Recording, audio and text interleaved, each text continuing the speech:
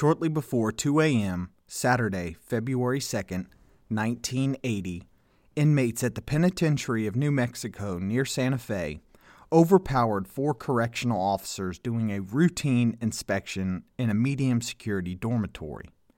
The inmates rushed through the open dormitory door and within minutes captured four more officers. Using keys taken from the officers, inmates freed fellow prisoners in the southwest wing, then moved through an open grill gate to the administration area of the institution. Smashing their way into the main control center, with the seizure of the control center, the inmates gained access to every part of the main penitentiary building, where 1,157 male inmates were residing under the custody and care of 25 correctional employees. In the 36 hours that followed, 12 officers were held hostage, some of them beaten, stabbed, and sodomized. 33 inmates died at the hands of fellow prisoners, some of the victims tortured and their bodies mutilated. At least 90 other inmates were seriously injured in the riot, suffering from drug overdoses or from beatings, stabbings, and rapes inflicted by other convicts. The majority of inmates had escaped to the outside of the walls by the time the riot was over.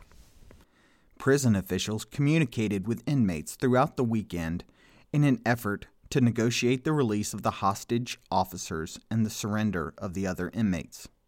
By 1:30, Sunday, February 3rd, 1980, the violence had spent itself. Police and National Guardsmen retook the penitentiary without resistance. Hello, and welcome to episode 17 of Everything But the Kitchen Sink podcast. This is part one of a multi-part series of the New Mexico Penitentiary Riot of 1980. The forthcoming podcast episodes will look at what occurred just prior to, during, and in the aftermath of the February 2nd and 3rd, 1980 riot at the New Mexico State Penitentiary. Now, we begin with part one. An understanding of the events at the Penitentiary of New Mexico on February 2nd and 3rd requires a basic familiarity with the institution. The penitentiary is approximately 10 miles south of Santa Fe, New Mexico, on State Road 14, and the prison was designed for 1,058 inmates, but the population at the time of the riot was 1,157. Yet, just a year previously, the federal courts investigated the institution and claimed that the prison was actually designed for just 900 inmates. Either way, the prison was overcrowded. Added to that was the fact that construction was occurring at the penitentiary, and inmates, including dangerous ones, were taken out of secured wings and crammed into overcrowded dormitories in population. There were four warnings to the riot. A month prior, a prison psychologist told the superintendent that inmates were planning to take hostages and that ammunition and homemade firearms were to be used in the takeover. In response, a shakedown of the dormitory occurred and nothing was found. On January 23rd, a report noted that inmates were making knives and distributing to other cell blocks for the takeover, yet nothing was done. In the days leading up to the riot, there was an increase in the number of requests by prisoners for transferring out of dormitory E2. The day before the riot, an inmate dropped out of the college program and later told a staff member that he dropped out because he thought a hostage-taking would occur in the school area. A woman employee was reportedly told by an inmate the week of the riot that, quote, "When I come and tell you not to come to work the next day, don't come to work." During the week preceding the riot, correctional officers were briefed to remain on alert and keep on your toes for any possible incidents. They planned on moving those suspected of planning a takeover to segregation, yet only 3 of those inmates were transferred out. On Friday, February 1st, 1980, 25 correctional employees reported for duty on the morning shift at the Penitentiary of New Mexico.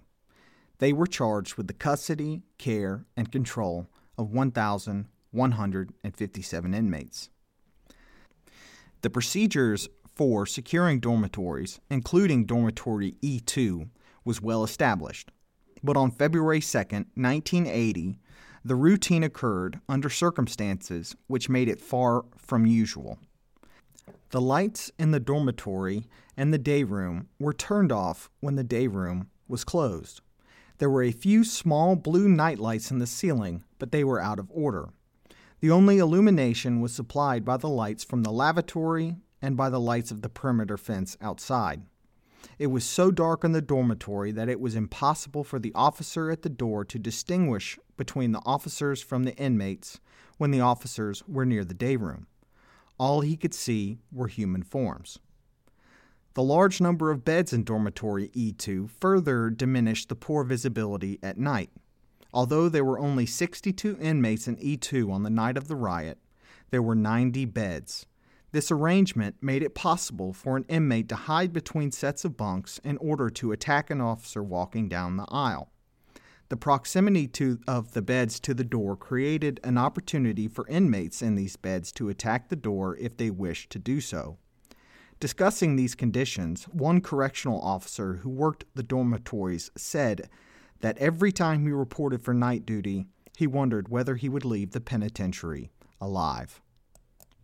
But the most dangerous of the working conditions in E2 were the inmates themselves. Many of these men were considered dangerous enough to require assignment to Cell Block 5, a maximum security cell block, but renovation of that cell block forced their removal.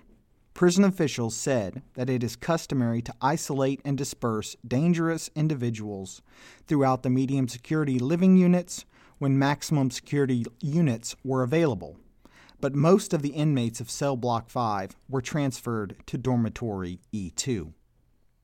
In mid-January, several of these inmates smuggled yeast and raisins from the kitchen into the dormitory. They mixed these in plastic garbage bags and placed them in boxes to ferment an intoxicating home brew. At about 8:30 p.m. on Friday, February 1st, just after the early evening count, a group of inmates began drinking the brew. By 10:30, they were drunk and angry and talking loudly about taking over the place. The men finally agreed that two of them would position themselves in the two single beds nearest the door and attack it when the officer opened it for the closing of the day room. At about 1:30 a.m., 4 officers prepared to close the day room in dormitory E2. When the officers entered, the 2 inmates who were to attack the door were already in the 2 beds 5 feet from the door.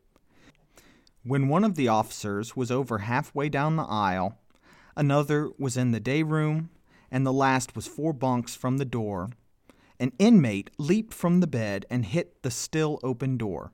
His partner followed and attempted to knock the door wide open. They were quickly joined by other inmates. The officers were jumped at the same time. The guards were quickly overpowered, stripped, bound, and blindfolded.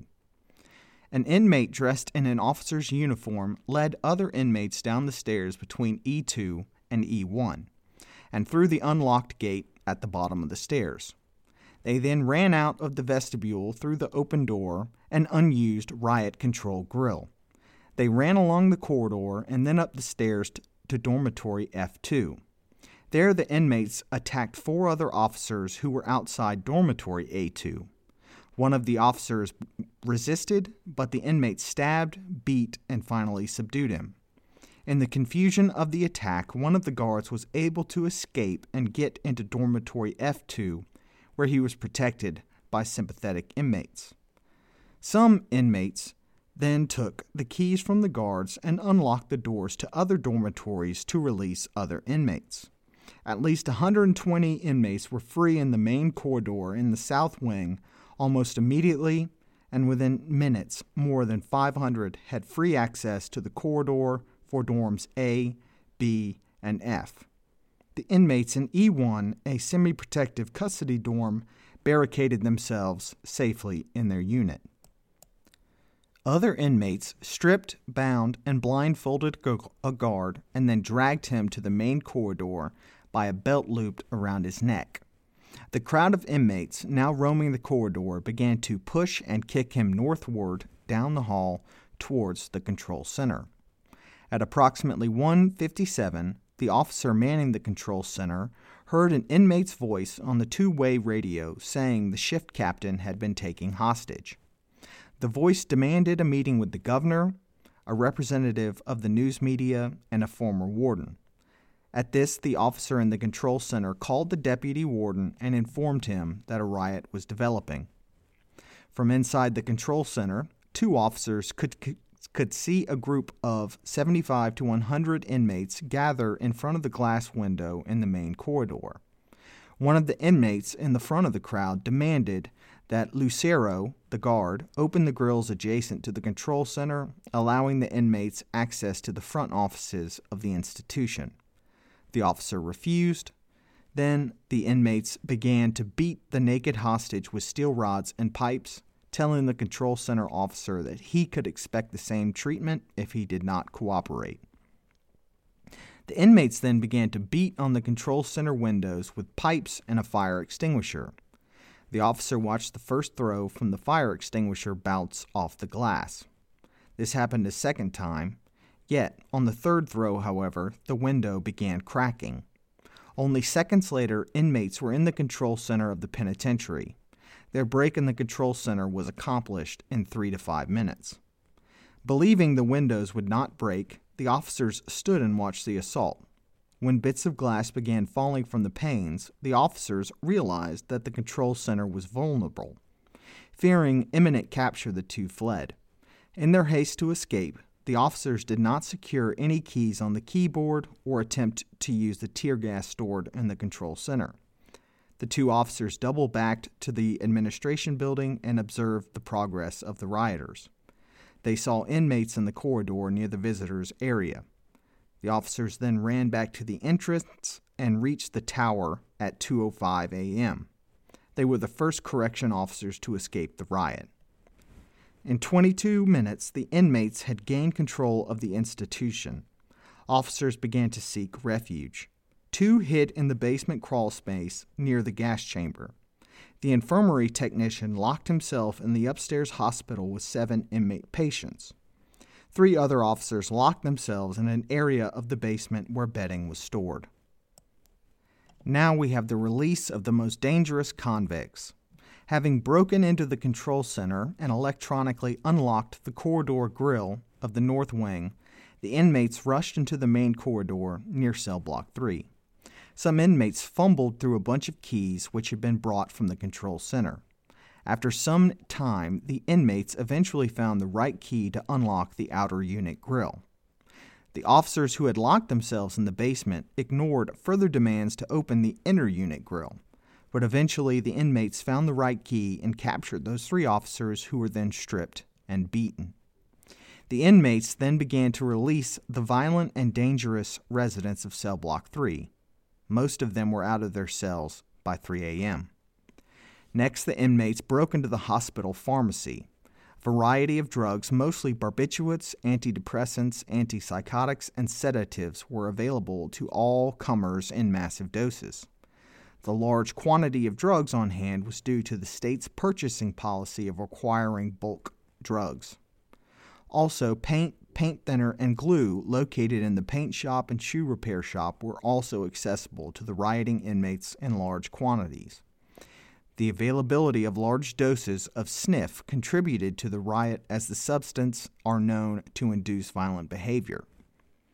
Inmates, with the help of keys from the control center, obtained a heavy-duty alkaline cutting torch stored in the plumbing shop in the basement under the kitchen. They used this torch to cut through the manually operated corridor grill, separating the education wing and dorm D1 from the rest of the institution. The inmates then used the torches to break into cell block 5, which was under renovation.